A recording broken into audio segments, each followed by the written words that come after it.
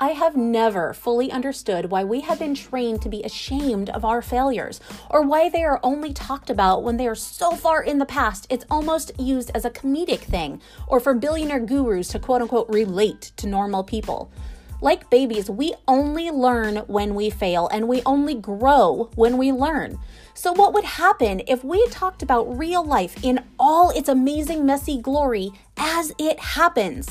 Join me as I get raw, really raw, about epic failures in my life and the amazing ways I've grown from them.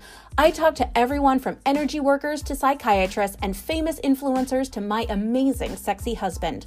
I am celebrating life's failures and the stories that make us human. Join me and let's all learn how to be a badass. Ish.